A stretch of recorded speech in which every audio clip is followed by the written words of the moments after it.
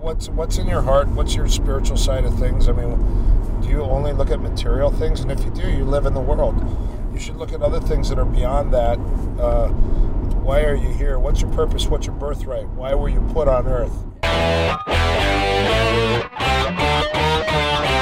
Hi, this is Mick Tully, and you're listening to Mixed Martial Arts.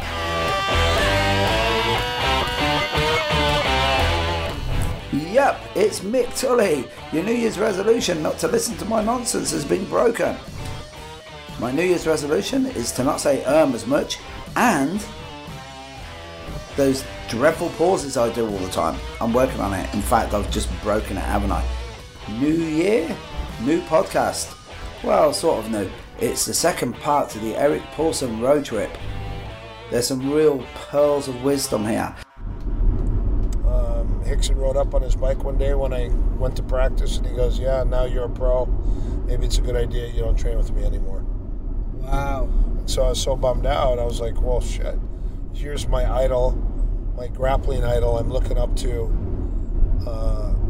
I'm happy to be a part of and learn from him, and all of a sudden he just comes up and says, "Sorry, you can't train with me anymore."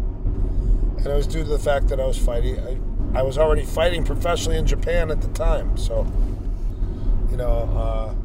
they just didn't know. A lot of the guys didn't know it. I was up for my purple belt.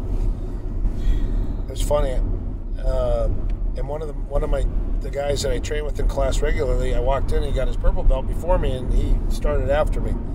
And I go, "Oh, congratulations, that's wonderful. Congratulations on your purple belt." And he goes, "Actually, it was for you, but you weren't here, so they gave it to me instead." Wow. And I go, "Well, congratulations." I go, all I want is a student. All I want is the grappling. All I want to do is grapple with people. I don't care about a belt. Yeah. I don't care about a belt. I want the people. I want the good rolling. That's all that matters. And he goes, "Well, maybe if you represent us somehow." And I go, "Well, I just come here and train." And they go, "Maybe if you grapple in tournaments." And I'm like, "But that guy doesn't grapple in tournaments, and he just got belted." Yeah. So, and they're like, "Well," and then and this guy goes, well, where were you? How come you didn't show up last week?" And I go, "I was in Japan." And he goes, "Well, what were you doing in Japan?" I go, "I was fighting." And he goes, "Fighting? What kind of fighting?" I go, "I was fighting in a thing called shoot wrestling, also known as Shuto." And he's like, "Well, what's that?" And I go, "It's mixed martial arts. It's punching, kicking, throwing, and submission." And he goes, "You fought in that?" And I go, "Well, I have been. I've been fighting since '93. The guy goes, "You fought?" And he goes, "Well, how'd you do?" And I go, "I won." And he goes, "You won?" And I go, "Yeah." And he goes, "It's no big deal." I go, "Congratulations on your belt. It doesn't matter." I go, "I don't care about a belt. I just care about the training partners." Yeah.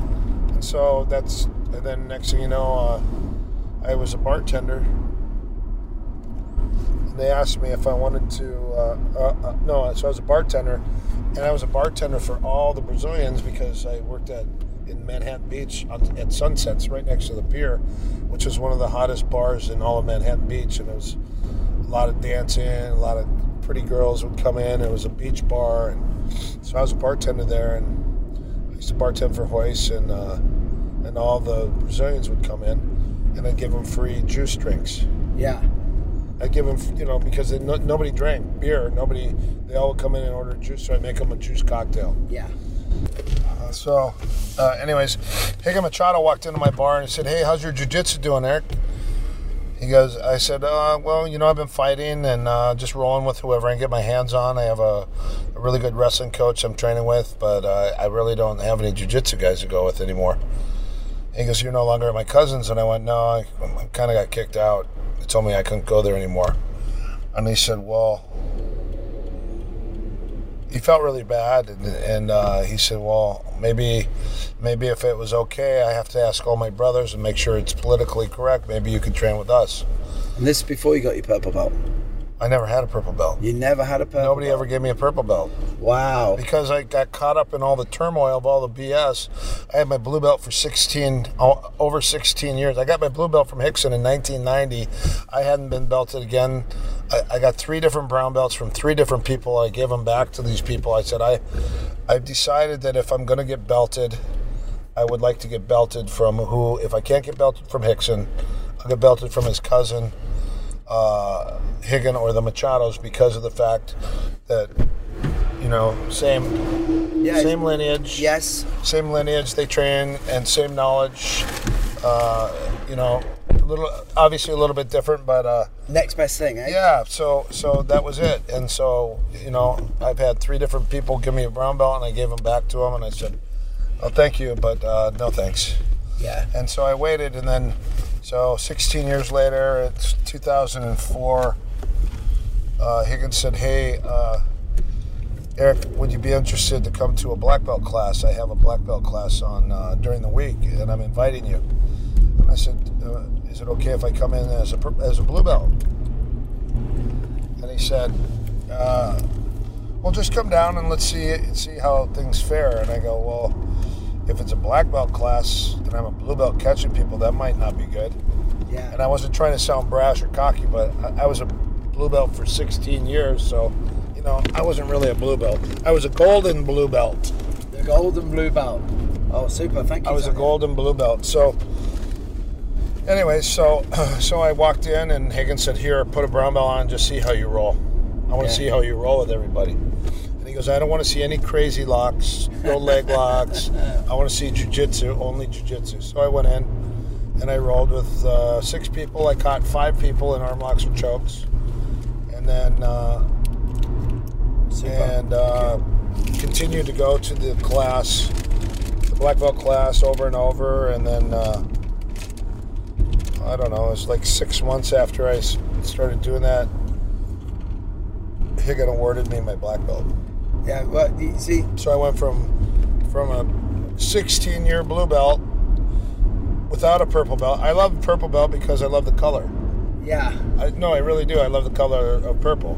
If you take the rainbow, for instance, the most colorful or powerful color in a rainbow is purple. Yeah. Because it's a merge of all the lights to create a compressed light, which the compressed light is purple. Purple is a mixture of blue and pink. Yeah. Blue is heaven, pink is earth, and when it combines together, it creates Eric to always get the positive out of everything. purple. You gotta. Creates purple. Gotta. So, in the meantime, never had a purple belt. I was overlooked. I competed in the 96 Pan Ams. I won a gold medal. I thought for sure I'd get belted. Never got belted because I was still fighting professionally. Yeah. So I kind of got overlooked. I watched all my friends get promoted. I, as I said, didn't care about the belt, so all I want to do is continue to roll. Yeah. So at the time, I was rolling every single week, 5 days a week, no gi, rolling a little bit here and there with the gi, but mostly no gi, continuing to roll, coming over here and training with some of the judokas from Edinburgh, learning and traveling all over, taking Rico Ciparelli, accepting him as my wrestling coach, and taking him under and trading some of the catch wrestling submission stuff for the wrestling with the takedowns and then all the the wrestling from the ground. And Rico's my coach for 6 years, and then I introduced him to Higgin Machado, and he became Higgins' coach for a while, and Dan Inosanto's coach. Yeah. And these are huge names, all right? Rico Ciparelli is Dan Gable's number one of his top great guys was Rico Ciparelli. He was in the movie Foxcatcher. He was the only guy to beat Mark Schultz in that movie. Really? Yeah, and Rico's just a stud, and he was the one that created the Raw. He's the one that created the Raw gym, the Raw team. Yeah, which RAW. Which was Tom Erickson, Randy Couture, Dan Henderson, Frank Trigg, Vladimir Matyshenko, Matt Lindland. Wow. Fernando Vasconcelos. He had some of the top guys. He was the coach. And was this before or after Team Quest? Before. Before, right. Yeah, because there's some serious names. So I got to train with all those guys, and that's how I met Randy and Dan Henderson. I had to roll with those guys. How did you find Henderson? Strong is strong. The only thing I could do with Henderson is catch him with a heel hook.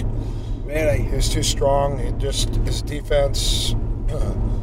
One of the reasons him and Rico split was because Rico kept telling him he needed to run and condition, and he wouldn't condition and run. He was just such an accomplished athlete that all he wanted to do is just wrestle and fight. Right. And Rico goes, "You have to run. You got to do all these other things," and he didn't want to. So Rico was just kind of getting mad at some of the guys, and then then Hendo got his own fight in Japan, and then Randy cornered him, and then they split. Right. Yeah. He said, "You're under contract with me. You can't just go book your own fight in Japan. You're under management by me." Yeah. And then Rico was mad because Randy went with him, and then that's how they split, and that's where Team Quest came from. Yeah, because Lyndon was involved with them as well, wasn't he? I think. Yes, they all split and went to Team Quest. So, right. anyways, in the meantime, so that's, I continue my grappling regularly, and then it was eventually I finally got belted under Master Higgin. Like I said, it was under the Machados, but under Higgin. Yeah, I don't know if you ever heard the story about the time. I think Higgin did he have his appendix taken out? And the rumour was going around, about he was on a tear at the time. He was winning everything, and Helio put the shout out that him and Hickson had to get together, and it was a pretty close run thing. That was a long time. I saw the match. You saw the match? Yeah, Higgin was 19 and Hickson was about 20, I think 23. Yeah. What? Higgin and I are the same age, and Hoyce and I are the same age. That's how I got along with those guys so well. Yeah. I used to bartend with Hoyce's ex-girlfriend, and she used to call him and say, she'd go, "Hey Eric, are you going to train with Hoyce today?" I go, "Yes." And she'd go, "You're going to train with Hoyce?" "Oh, okay." So she called Hoyce. She goes, "Hey Hoyce, I'm here with Eric. He said he's going to kick your ass. All right, see you later." And I remember going into the garage, and I go, "Hi sir, how are you?" He goes, "Put on the kimono." He'd be mad. Really? And I go, "What are we doing today?" He goes, "Put on the kimono, we're rolling." And I was like, ugh. So Hoyce basically taught me how to play the drums. Really? With every part of my body. Right, yeah. Tap with my hands, my feet, and my mouth. And then one time he smothered me, and when I was tapping, he wouldn't let me go, and I started having a panic attack. Yeah, Hoyce is a real McCoy, isn't he? Yeah, but he hadn't been established at that time.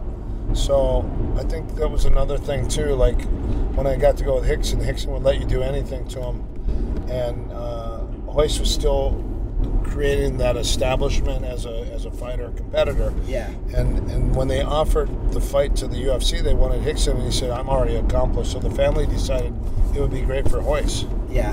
And so they gave it to Hoyce, which is great for Hoyce's career. I mean, look at him now. He's such an accomplished fighter and great teacher, and now it was good for jiu-jitsu in general. Well, now he's got a great sense of humor. He's a father. Yeah. He's got a lot of great guys. I mean, I know for a while there, some guys were complaining that it was hard to get belted. Yeah. They said, "Oh, they hold back on their belting," and but things are different today because I think the process of getting a belt is a little faster than it was back in the early days. I remember when I went in the garage and there was a bunch of blue belts from Brazil, and it was like black belts today. Yeah. And so things are a little different. Now there's a lot of black belts. Belt all over the place. Yeah. What was your views? I don't know about you. It's like I went to the ADCCs in 2011 when Braulio fought Jacare, and great fight, great tournament. I mean, grappling tournament. Yeah, grappling tournament. Yeah, not a fight. No. Because a fight is bare knuckle or with gloves and they kick and punch. And, yeah. Okay, so you mean a grappling match? Yeah, the reason I'm saying it is I saw Henzo go up against Mario Sperry, and the floor was really wet. It was like the William Chung scenario. The guys were slipping around everywhere, but Henzo was just being Henzo. You know what I mean? Even then, he was still. You could see he was enjoying it, and he was enjoying. Yeah, and that's why I want to look at Henzo. Whenever I look at Hoyce, I never look at the wins. I always look at that last fight, the Matt Hughes thing. Yeah. And I don't know what your views are, but I looked at it and I thought it was probably the worst decision for him personally ever. Oh, to fight Matt Hughes? Yeah. Well, what's your views? Ricardo Alamero, same thing. He got cracked and then he got choked with we call it the Schultz headlock. Yeah. Matt cracked him with an overhand and then took him down. And then headlocked him, and then went to the side with his head underneath and finished him with a Schultz headlock. The Schultz headlock it's called a choke pin. It's used in wrestling, and it's a catch wrestling move. You go a head and arm choke, like a head and arm, Yeah. wrestler's head and arm. You put your head in the hole or in the well between the elbow and the leg, and then you just squeeze your elbows. And what happens is they're about to pass out, they flip to their back and you pin them. Right. But if you hold it, they'll go out. And so he choked Ricardo Alamera out with that. So Matt Hughes, I mean, you lost to Matt Hughes, big deal. I mean, a lot of guys lost to Matt Hughes, right? Was it a very comparative? It's just weird. Like Hoist could go and fight Sakuraba, who's a great submission guy, and they could fight for hours. Yeah. And then he fought Matt, and he got beat. But then Matt could go fight with Sakuraba and have a super hard time with Sakuraba. So it's just weird how the matchups actually play themselves out. Yeah, you just mentioned catch again, and obviously, you know. Well, Matt's like a catch wrestler. I mean, he's a wrestler that has great submissions. And do they embrace jiu-jitsu? Of course, because you're competing against jiu-jitsu. It's like a jiu-jitsu man going against a great wrestler and never learning wrestling whatsoever in his life. You have to learn so you understand what you're up against. Yeah, you see, this is. It's like a boxer fighting a ground guy and never embracing the ground whatsoever. Yeah. And it's like a grappler fares much better against a boxer than a boxer fares with a ground guy. Well, this is going to lead me on to something I'm going to ask you about. The great himself, Gene LeBell, right? Yeah. Probably the first ever of this era, the modern era, having that MMA fight. Was Savage. Yeah, Milo Savage, right? Yes. Yeah. And you train with Gene LeBell, right? Yes, I have. Spectacular. His submission, his knowledge of submission and judo, and he's got an open heart and an open door, and he teaches, and he's funny. Yeah. Right up my alley. A lot of people nowadays, they can't see past the kindly uncle in the pink gi, and they don't realise what a killer that guy. Even now, right? Well, he does it. He did it kind of as a joke. I mean, his wife washed his white gi with something red, and it became pink, and then he just kept it. Yeah. And for him, it was just kind of a running joke, and he just kept it. And don't think for 1 second that man wouldn't snap your neck. That guy. He put a neck crank on me from the mount, and he only put it halfway on, and I couldn't even scream. My hands were moving. Really? Yeah, he has some really spectacular stuff. And as far as catch wrestling, Gene LeBell is probably one of the last great, spectacular catch wrestlers out there that has got so much knowledge. I mean, there's some great guys like Fujiwara, Antonio Inoki, Yuri Nakamura is an unbelievable coach as far as the catch wrestling submission style. Yes. It's kind of a Japanese catch wrestling style. And there's some great guys. Some of the grapplers from Suzuki, some of the guys from Shudo, from Pancrase. That was a catch style. These guys all came from the Snake Pit lineage with Carl Gotch and Billy Robinson. And yeah, well, you went up to Billy Riley's once. Well, yeah, I've been up there. I met Roy Wood. Him and his daughter came and trained on a seminar one time, and Roy Wood came in to say hello and then watched the whole seminar, and we hit it off and we talked. Then we went afterwards to have a bite to eat and a beer, and interesting. Now he's promoting catch wrestling. The only thing with catch wrestling that I love catch wrestling, but the only thing that I see as a grappling art, to make it a complete grappling art, is you have to acknowledge the back game. And I know in catch wrestling, if the guy goes to his back, it's a pin and the match is over. But in today's grappling world, aside from catch wrestling or wrestling or judo, the pin doesn't matter. Yeah. Because the grappling match continues until somebody taps from submission, doesn't win from an advantage or from points or a pin. So to have that rule in there is great, but you have to acknowledge the back game. And most great grapplers today are good off their backs. They're good at sweeps, arm bars, chokes. They're great at their guards, all their different guards. So you have to acknowledge that aspect.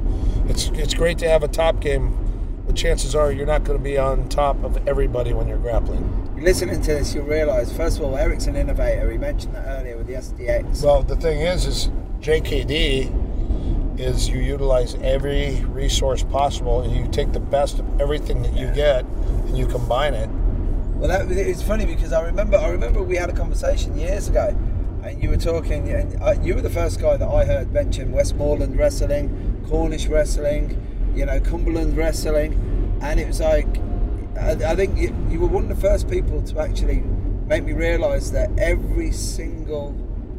there's always going to be an indigenous martial art, no matter where you are. It's just part of the human condition that we need to learn. Well, grappling's all over the world. Yeah. I mean, it's been a part of drunken history.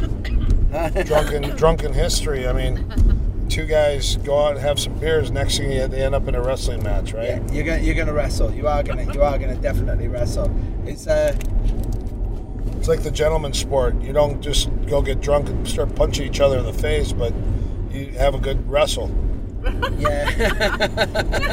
Gentleman's sport. Drunken wrestling is part of the Minnesota culture since you're born. Yeah, it's those long winter nighs, eh? Hey, how you doing? Good. Let's go have some beer. Hey, let's go back and wrestle. Hey, sounds good. Yeah. Your heritage yourself, because if you ever look at any of Eric's t-shirts, there'll always be something about Vikings. Celtic, there, right? There's Celtic. So my history is the fact that my grandfather was a Chatfield. So Chatfield is British, it's English and German. Right. Grandmother was Tweedy and McClary, which was Scottish and Irish. Yeah, I knew that's something I liked about you. Now on my other side, my grandfather on my dad's side was Paulson, which was Swedish. Yeah. And his mother was Norwegian, Hammer. Hammer was the last name. Wow. So I've got Norwegian, Swedish, Irish, Scottish, German, and English. Yeah. Tell me that's not Celtic. Yeah. that sounds like an international debating society if I've ever heard it, right? Well, they're not guys who are going to force their way through anything. Well, that's why I fit in. I feel it's normal here. Like I feel like I belong here because maybe my ancestors are all from here. Yeah. Or maybe I've lived here before. Who knows? But I get along. And then also your weather over here is identical to Minnesota weather. Yeah. Well, you see, it was a real shock to me because I only ever go in the summer. Oh. And then I found out. You've never seen all the snow and all the ice? No. Oh my gosh. Yeah, it's not fun. You know, Minnesotans' favorite pastime in the winter is ice fishing. Yeah. Heck yeah! You get a ice house. You sit out on the lake with a hand warmer, and you sit there and you bore a hole into the lake, and you either cut a huge square, and you sit there with the spear and with a minnow down there, and you either spear the walleyes or the pikes, or you use a fishing pole and catch walleyes and perch. I tell you what, they're a hardy race. Oh yeah, don't you know then that lake? Ufta. Ufta is. You see, this is the thing. It's like when I got there, when I first went to Minneapolis. Like now, the crazy thing is now, you see loads of Somalians, and I would love to have seen those guys' faces for the first winter they ever had in Minneapolis. Because every taxi driver's Somalian now, right? And you turn up, and you can imagine they were like, "What the fuck have I got myself into?" Also, you get a lot of Cambodians, Laotians. Right. That are moving to Minnesota because Minnesota is one of the cleanest states in the entire country. Right. Wow. One of the healthiest, natural, cleanest states. Yeah, it was voted.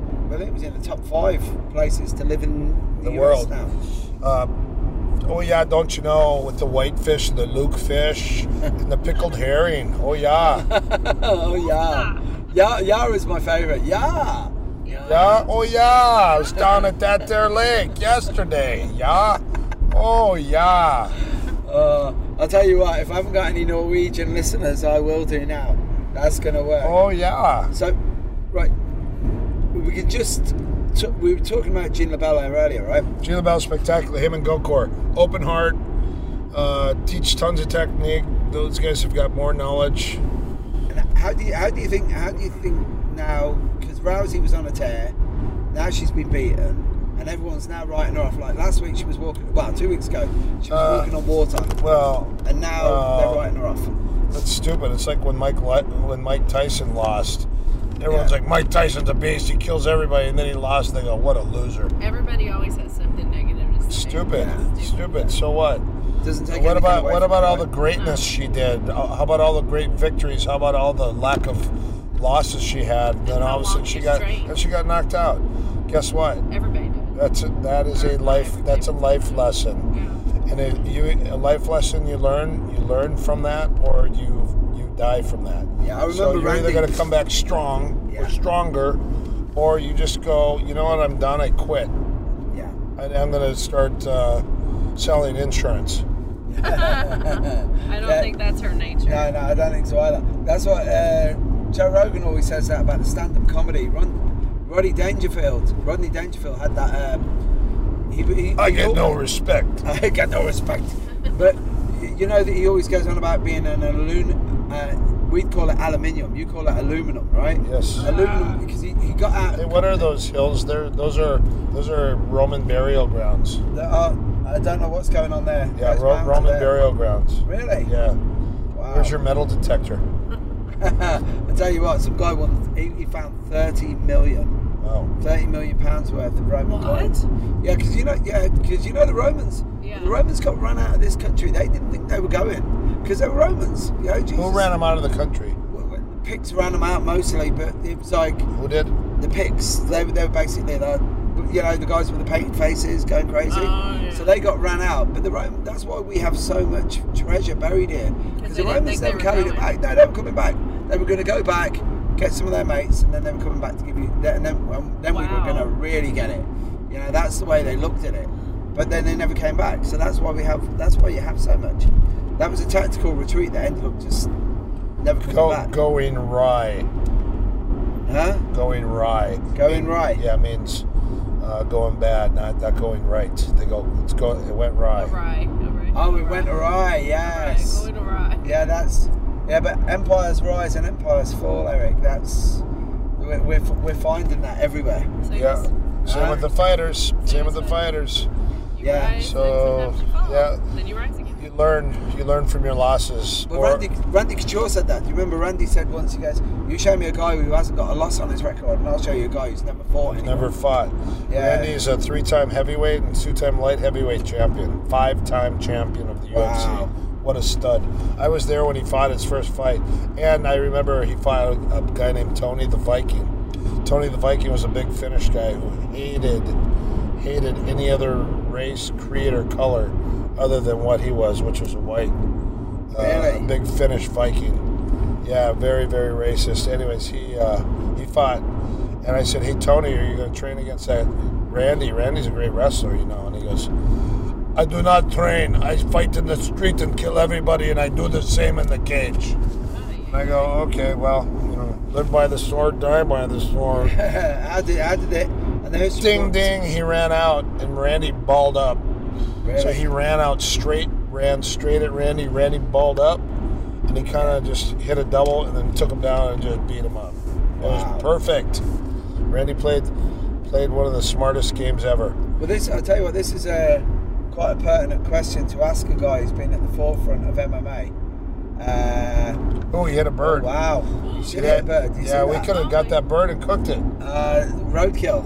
Well, it was fresh. It was weird. Doesn't get any fresher. We could have actually got Believe that. it, a lorry in front of us has just hit a bird, and we've just my been eating gosh. feathers. Yeah. We could have easily pulled over. That was a pheasant. So I didn't go to waste. I tell you something. I've had my headlamps. My headlamp got busted once by a pheasant running out in front of them. Because £300 worth of damage. Yeah, sometimes those peasants, they don't have any money, so they just come running out in the roads. They're pheasants. They're Oh, pheasants. Pheasants. It is.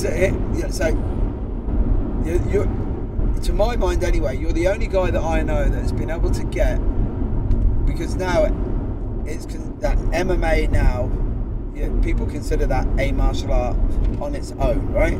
It will be in 3 months because we are actually. I've actually put in all my formulating all the drills and everything, so it could be taught to normal people. It's part of the CSW curriculum. It's actually going to be formulated. I'm actually filming it and creating manuals Yeah. that will actually teach everyone how to teach MMA and how to teach it so people don't get hurt. Yeah, well, you see, this is the thing, right? So it can be taught to the masses. Yeah. Then Greg Nelson and I are getting together, and we already have it planned out. We're putting a huge life work package of MMA together, probably 10 DVDs with booklets and online curriculum. Yeah. Which will have a membership. Well, you see, this is the thing. It's like I've often said, you're the only guy. Instead of having to go here, there, and everywhere, get it all together, and then try and figure it all out. You're the guy who's putting it all together and saying, look, all you have to do is this is by the numbers. Do this, turn up, work hard. You will get the results. Right? That's true. And here's the thing. Everything's formulated and put together, broken down into a system, so it's easy to learn. Yeah. Easy to teach. It makes it applicable for everybody. It's battle tested, combat ready. So it's not. Here's a move that's a 50%. There's a 50% chance this will work or it may not work. Yeah. I fought. I competed. I know if it works or if it doesn't work and what percentage it usually is. So I try to keep it around the 70 to 80%. Yeah. So when some people say, I teach everything I teach is everything that works. I don't teach anything that doesn't work. You can't say that because not everything works on everybody. Yeah. And you know what? Sometimes you can get away with it. Sometimes everything works if you can pull it off. So there you have it. Most guys who get the twister put on them will scream, yeah? And Hoist Gracie thinks he's going to a yoga class. No, that was Hickson. Was it Hickson? Yeah. Oh, right. Hoist laughed at the footlock. Hickson laughed at the guillotine stretch twister. But again, it goes back to what we were saying before. You know, from what I've read, I think the Gracies, they weren't living in a favela. You know, I think they were quite well-to-do family anyway. But the mindset that the Brazilians had, it's like spectacular, and then also the belief. Yeah, total belief. The belief in their system that they've created. It was given to them by Count Koma, and Count Koma was actually a jiu-jitsu man who had a lot. He had over 1,000 pro wrestling matches. He was like a catch wrestler. He would travel all over and take whoever. He would take all challengers and accept for money. That's how he made money. Would compete and roll against somebody for submission. Yeah, a 3-fall match, three pins or submission. I remember Guru Dan saying once he was doing some training with Kenny Johnson. Yes. And Kenny Johnson, it was an arm drag, but it was an arm drag with a difference because it was almost like Kali. So when you went for the arm drag, there was an elbow pop there as well. And Guru mentioned that he'd been working with Kenny Johnson. Kenny Johnson had mentioned this, and then Guru just said some of the old carnival wrestlers used to do this.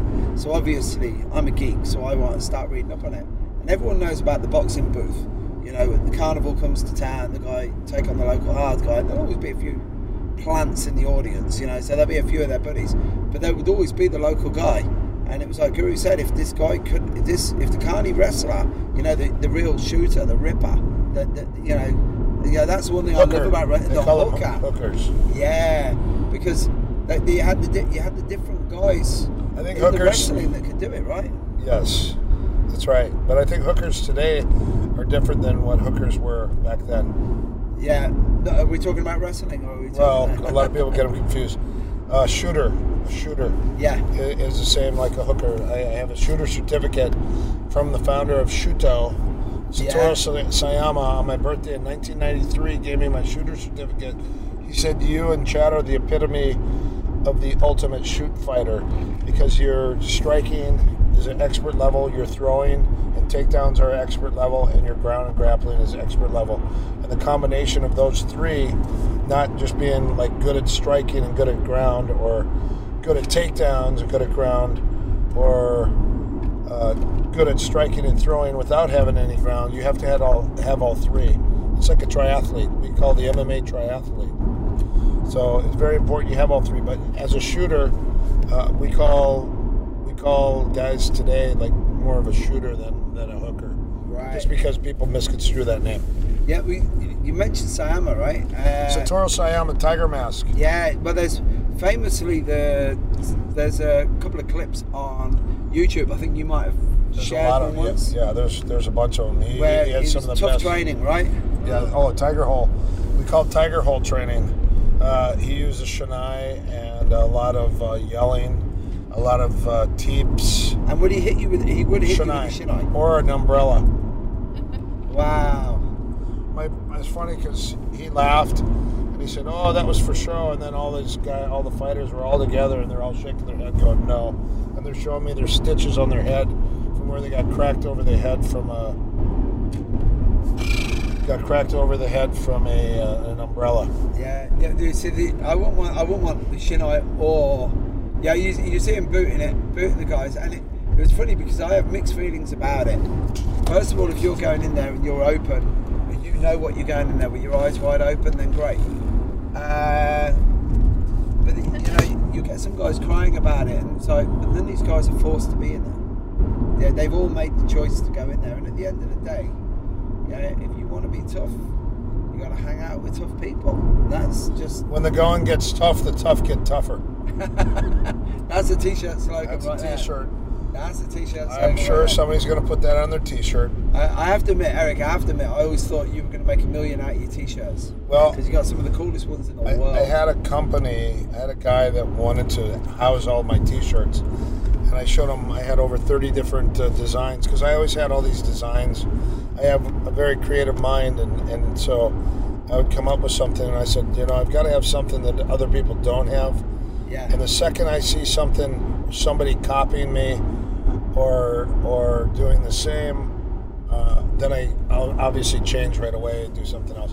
I've been like that since I was a little kid. I always had the coolest bike or the coolest haircut or the nicest clothes that nobody had, and then as soon as somebody got the same clothes I had, I would give my jacket away. Somebody had the same jacket, I'd give my jacket away and go get Michael Jackson jacket.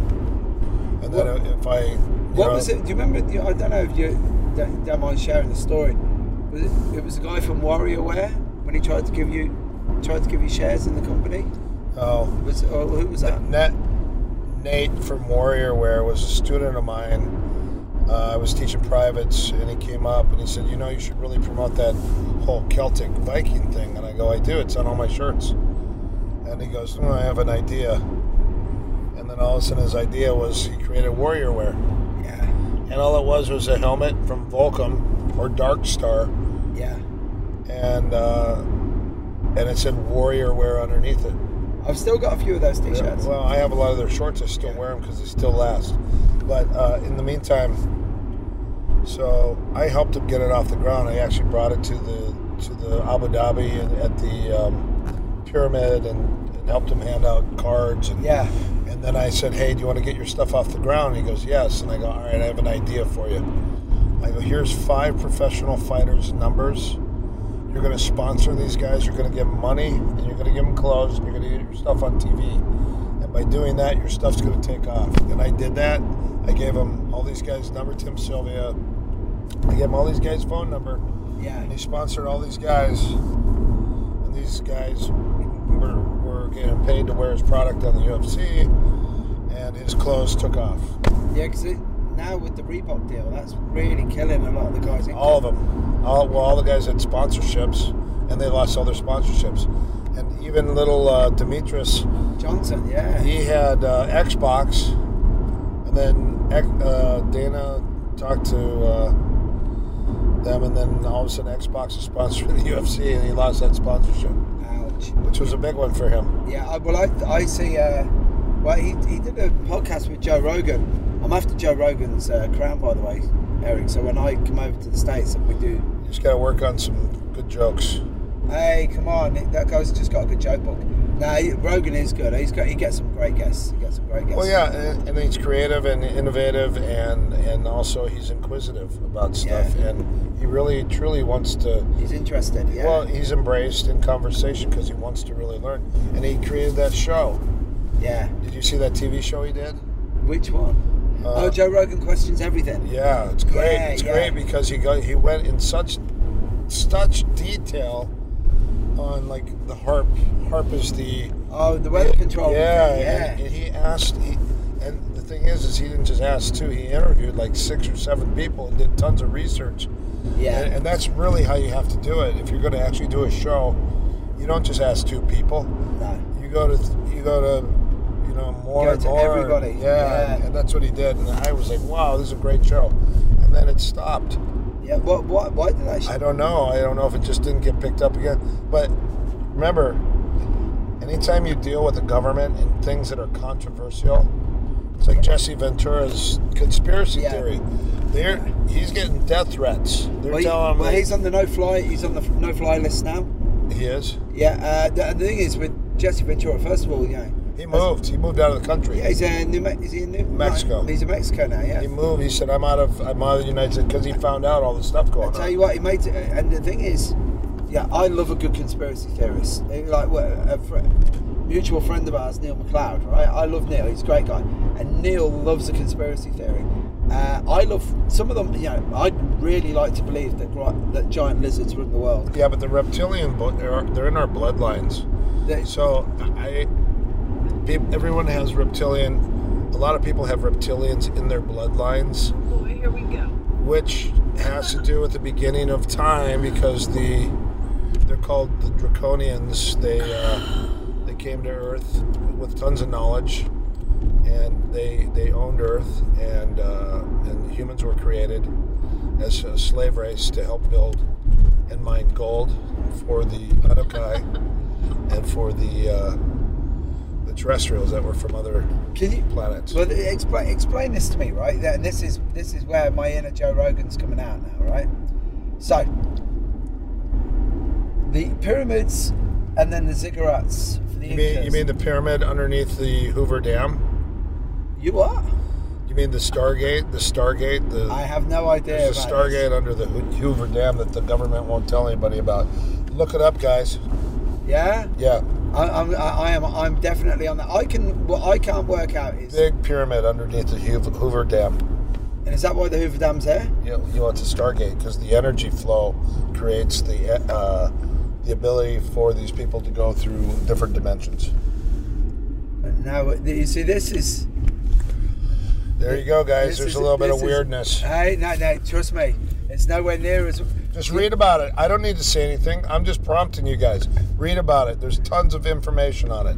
Hey, Eric, you got to remember, people have no idea. I'm taking a load of some of the nootropics, the alpha brain stuff. That's great. Yeah, that stuff is great. I'm trying to decalcify my third eye right now. If you want to decalcify your third eye, I'll give you 3 major things that will help it. Number 1 is chlorella and spirulina. Yeah. Okay, number 2, don't take any fluoride or chlorine. So if you drink chlorinated water or fluoride-based water, or brush your teeth with fluoride toothpaste, it helps calcify. Yeah. Okay, so number 2 is fulvic, Fulvic, fulvic acid. Immediately decalcifies your pineal gland and pops it right up wide open. Yeah. Your third thing you're going to take is called blue ice skate oil. Blue skate oil. And the skate oil is from a stingray, and that immediately decalcifies your third eye.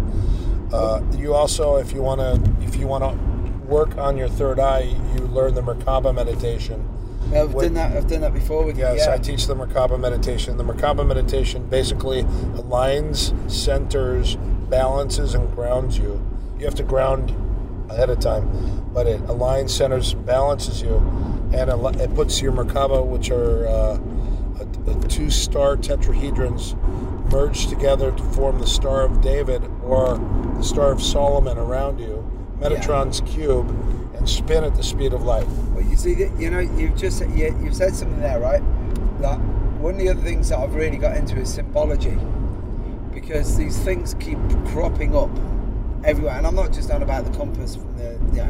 Are you talking about sacred geometry or Christian symbology? There's all different types. Well, you see, there's so many of these symbols that keep cropping up, and it just can't be.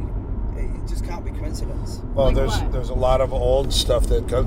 Well, what I don't like right now that keeps popping up is the upside down cross. Yeah, it makes me sick to my stomach. You know why? because that's a fall of humanity. Suddenly, when people just start printing upside-down crosses on their stuff, that means the devil owns the earth. I believe that one of the most profound things that ever happened to human beings was when God incarnated himself as Jesus and came to earth. And he died for our sins and gave his blood in atonement for us, so we don't go to hell, so we have the ability to actually have eternal life and go to heaven. And so the thing is now, especially with the huge Islamic issue that's going on, where have we gone wrong? Yeah, as a species, because it just seems to me that every time you look and we see prophets being sent. Yeah, but the biggest thing is your belief in God. Yeah. Okay, so you're an atheist. You go, oh, I don't believe in God. Okay, that's up to you. Evolution, devolution. You also have the ability, your free will.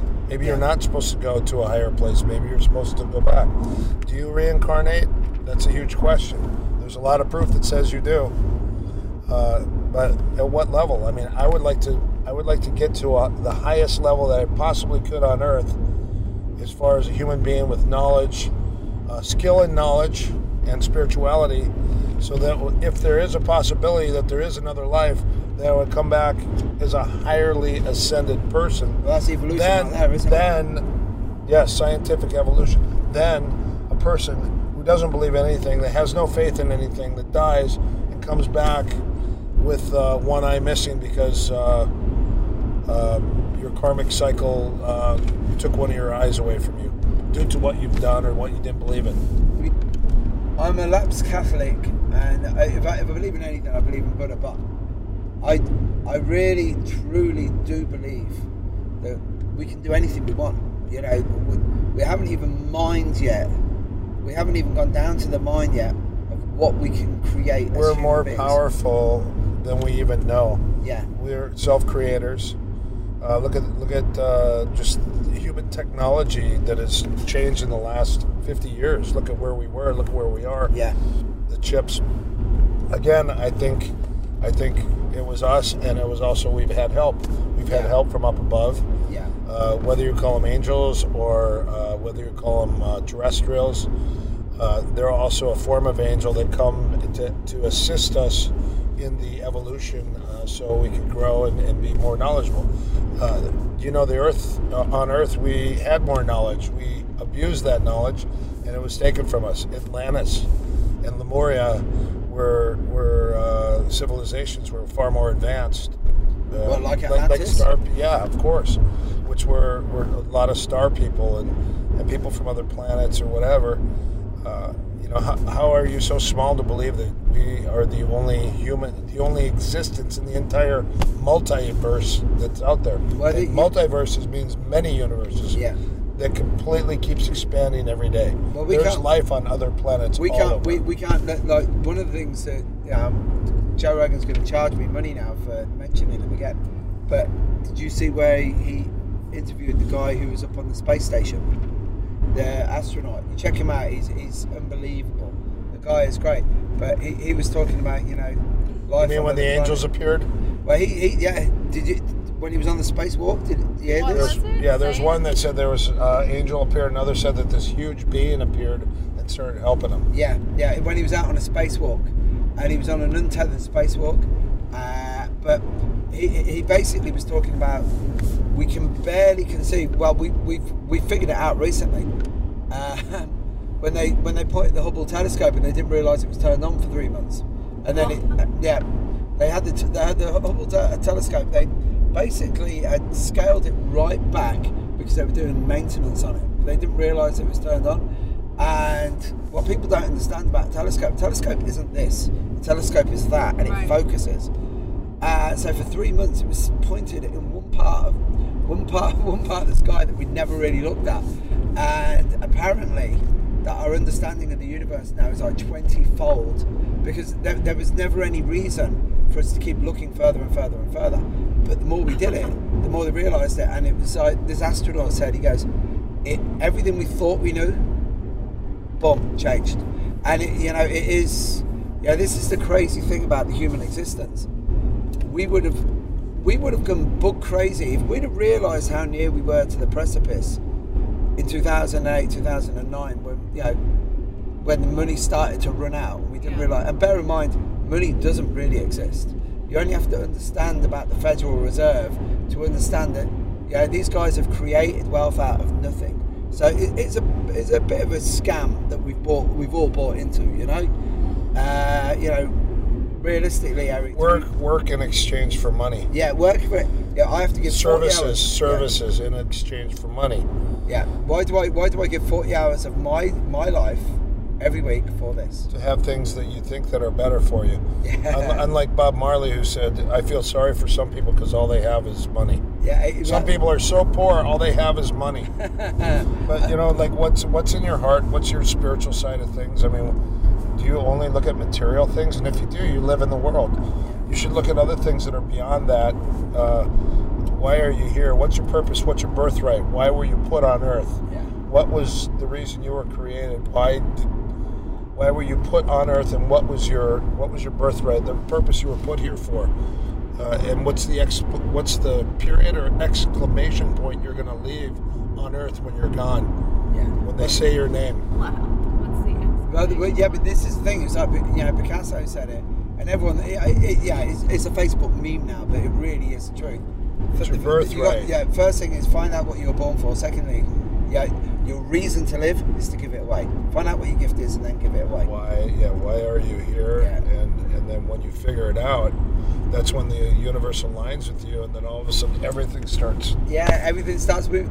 Working your way, and it's like momentum. And I'm the least most cosmic person on the planet, or try to be. I just look at it and I'm going, I need proof. And that's one of my failings. Proof is inside of you. Proof is what we do. Proof is what we're made of. Yeah, but Eric, look, I'm sitting in the car with you and Tonya now, and I'm not saying I have a great relationship with Danilo Santo, but when he sees me, he recognises who I am. I used to read about you. I used to read about Terry Barnett. I say this to all Terry the stuff Barnett. about me is all fake. It's all self-fabricated information. Yeah. Well, Eric, when you're reading a martial arts magazine and you're 16 and you're getting bullied to shit at school, and you read about guys like Rick Young and Terry Barnett going to America training. And so you're saying when you were a little kid, you idolized, you were looking up to those guys? Of course. Well, how much younger are you then? I'm 10 years younger than Rick. So how old are you? Hey? Are we gonna say how old you really?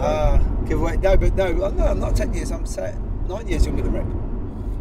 42. Yeah, but when you're a guy, when you're 40, 41, 40. No, what's Rick now? 56. 57. Rick? No, he's not. No. Oh wait, Rick Fay. Okay, Yeah. I think you're talking about Rick. Yeah. No.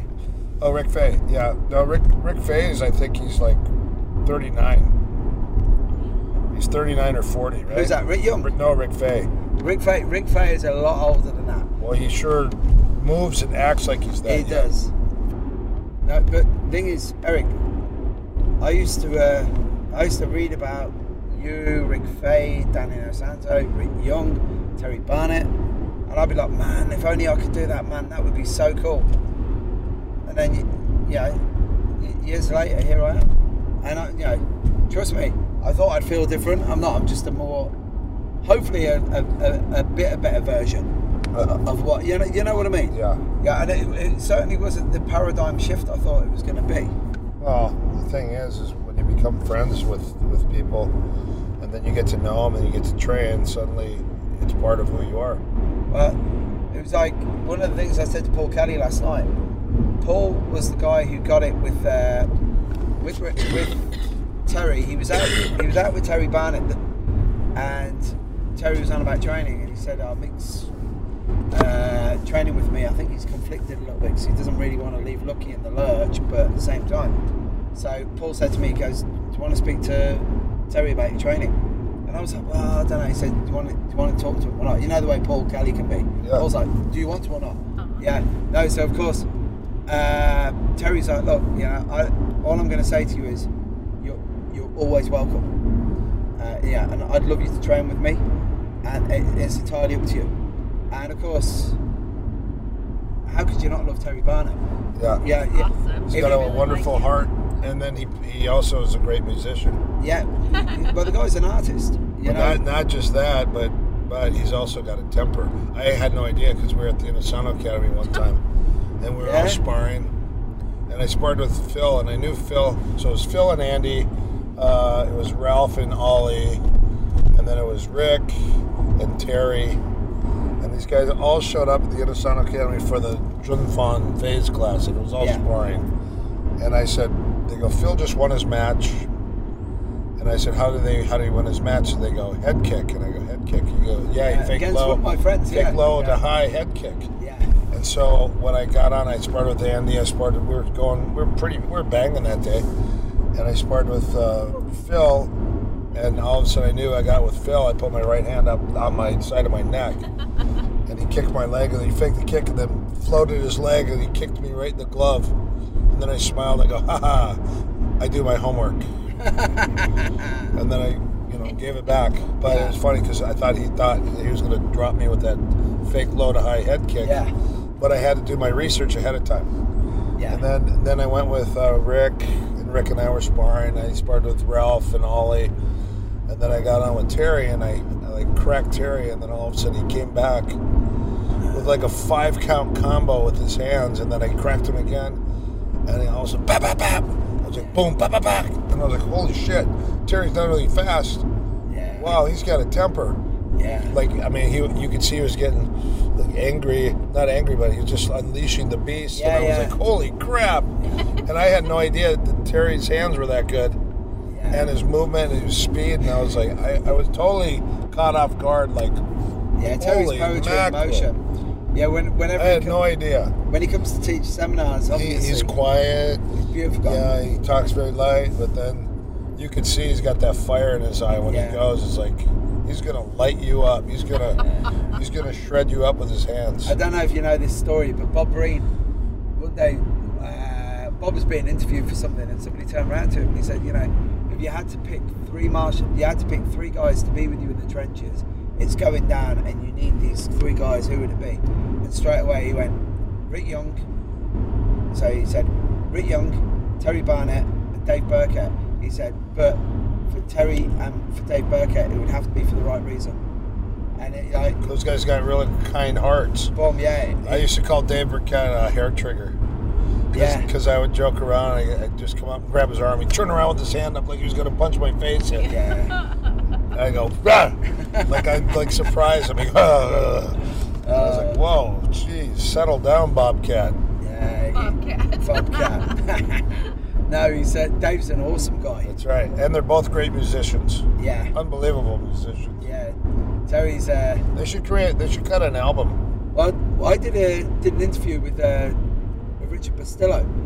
Richard Bastillo's he's playing the jazz. What's he playing at the moment? Oh, the bass. He's taking lessons. I have a bass guitar in my... Really? Yeah, 5-string Fender. Oh, right. He was trying to get me to get a JKD band together. So I said that we would get Guru. So I said, Guru will play the drums. He went, no, he'll only play the bongos. We'll have to get somebody else. He goes, no, are you kidding me? He plays every drum. Really? He plays all the drums. Oh, we were at Thai Camp. Guru played the drums for 130 rounds. Wow. One day we did 130 rounds. Guru was like, boom, boom, boom, boom, boom, boom, boom, boom. He was playing the war drums. Jeez, man. Big, huge drum, like the koto. The koto, the Japanese. Yeah. He was playing this huge Japanese drum. You're an Arjan now as well, eh? Yeah. What was that test like? I had to do the Y Crew, the Y Crew. Arjan was nice enough to promote me. I slipped him some money, and he just... Yeah, it doesn't work that way. That's not true. No. I was there. Hey, it doesn't work that way. All right. Yeah. I didn't slip him some money, but he promoted me. I don't know. Maybe just because I have... I train a lot of guys, but I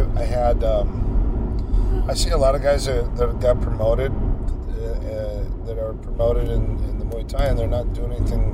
They're not they don't have fighters. They're not doing anything with it. They're not some guys are teaching, obviously. Yeah. Some guys aren't even teaching, but the guys that are teaching, I think it needs to be to the masses. So you need to travel around the world and teach. Change people's lives by your teaching, giving them skill and insight and knowledge. You got to pay it forward, haven't you? Yeah, and I think the fighting for me was good because I learned so much. Yeah. And then afterwards, now I don't have to be in combat mode and be a dick anymore. Yeah. And now I can actually be smiley and nice and then actually teach stuff and watch people get better. Because a lot of times when guys fight, they don't do enough. They don't want to show. They don't want to help others get better because they're too selfish with themselves. Yes. And then when you retire, your objective is to help everyone but yourself. Yeah. So you have to be selfless, and that is the highest level of a teacher, is someone who's selfless. Again, like Rick Fay, like Guru Dan, like Greg Nelson, like Ajahn Chai. These guys are all selfless individuals worried about the students and not themselves. Yeah, there's some real greats in that lineup, man. But the thing is, look at greatness spawns greatness. So you have Guru Dan that helped promote Paul de Toit, who helped promote Francis Fung, Sifu Francis. He helped promote Ajahn Chai for all these years. He helped promote all these great guys, Nikolai Sonyak. Yeah. He helped promote Salim Asli. He helped promote all these guys, and now these guys are all these great, big, huge martial artists. Helped me. I assisted him on seminars, and then he had to talk with me. And he said, "Hey, Eric, sit down. I need to talk with you." And I was like, "Oh boy." And he goes, "Listen, I want to talk to you about your future." And he goes, the seminar life isn't a bad life. It's actually a good life. You really change a lot of people's lives. It really pays back to you. It's like training students because they give back to you. Instead of being a fighter, now you're training all these guys. So instead of getting something back personally for yourself, you get it sevenfold or tenfold or 20 or 50 or 100, 1,000. He said, because he knew that I was trying to figure out what I was going to do. He goes, the movie route is great. You do movies, you get to travel, you're on TV, you become famous, you make a lot of money. He said, but, some people are great teachers, and he said the fact that you fought and now you're passing on the knowledge, that means a lot. And he goes, you'll hold a lot more water with what you have to say because of the fact you've actually fought, because you've actually been on the battlegrounds and you were a pioneer, you're old. That's what pioneer means, you're old. So basically he just said, if you don't want to go the entertainment route, maybe you should go the teacher's route. Yeah. And the teacher's route, he said, you have a kind heart, you're interested more about other people than yourself.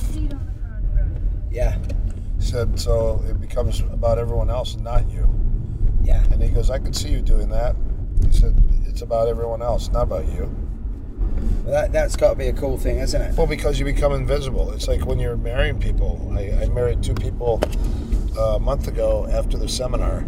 Yeah, I saw that on Facebook, yeah. So when you're marrying 2 people, it's about them, it's not about you. So you have to become invisible.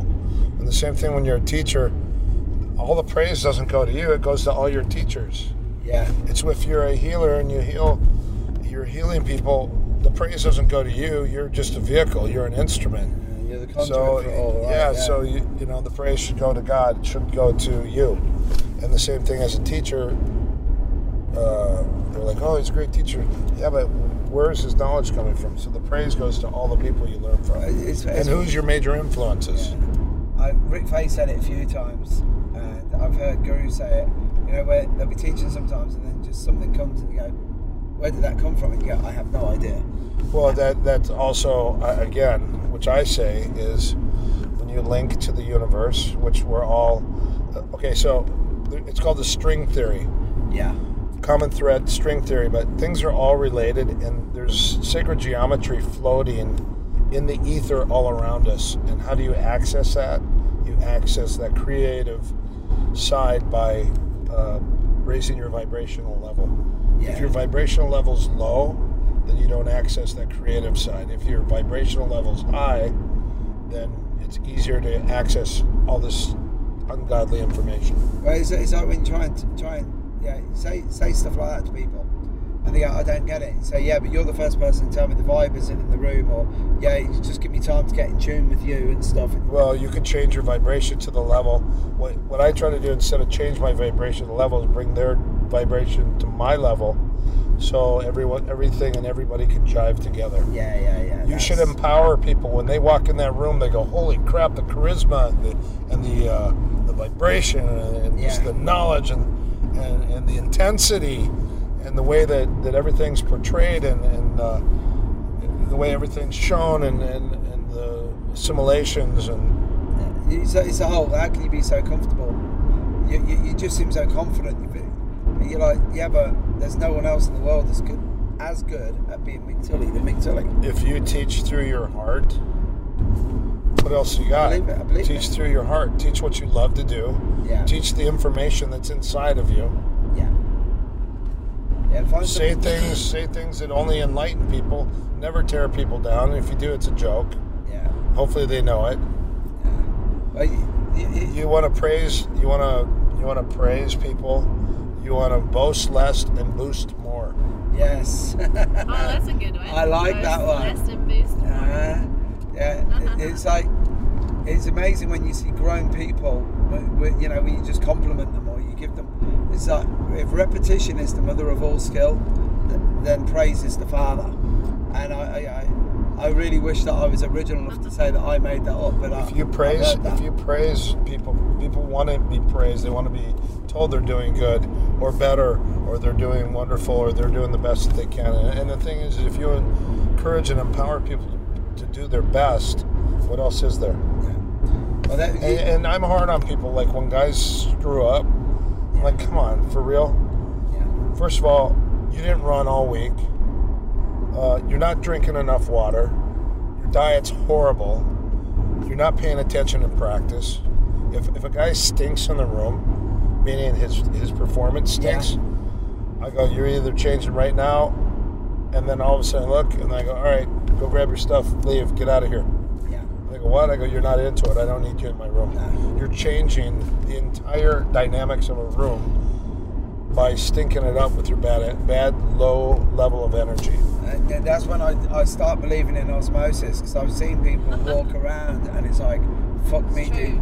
You've got like some psychic typhoid going on here. The minute you talk to somebody and you just see them drop, and you're like, whoa. Yeah, but you're supposed to bring these people up. Remember, even if you go home and be depressed, your depression should never be in front of another person. If you got your own worries and your own problems, you never walk in a room with one problem that's on your mind that should ever come out of your mouth or come out of your body. The second you do, you need to not be around people. Remember, we have to be 51% of light.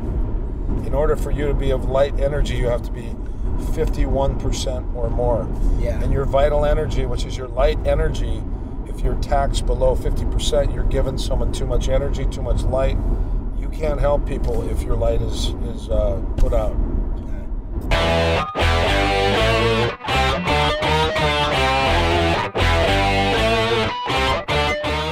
Thanks for listening today.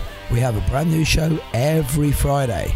And on next week's show, we've got this. I'd always wanted to be the guy that gets on a plane on his own, and I did it. Landed in LA.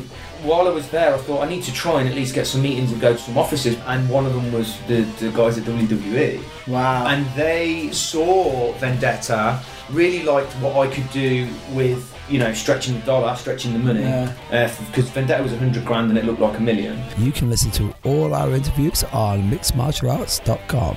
You can also subscribe to us on iTunes. Mixed Martial Arts is a Paint Your Headphones production. Wow.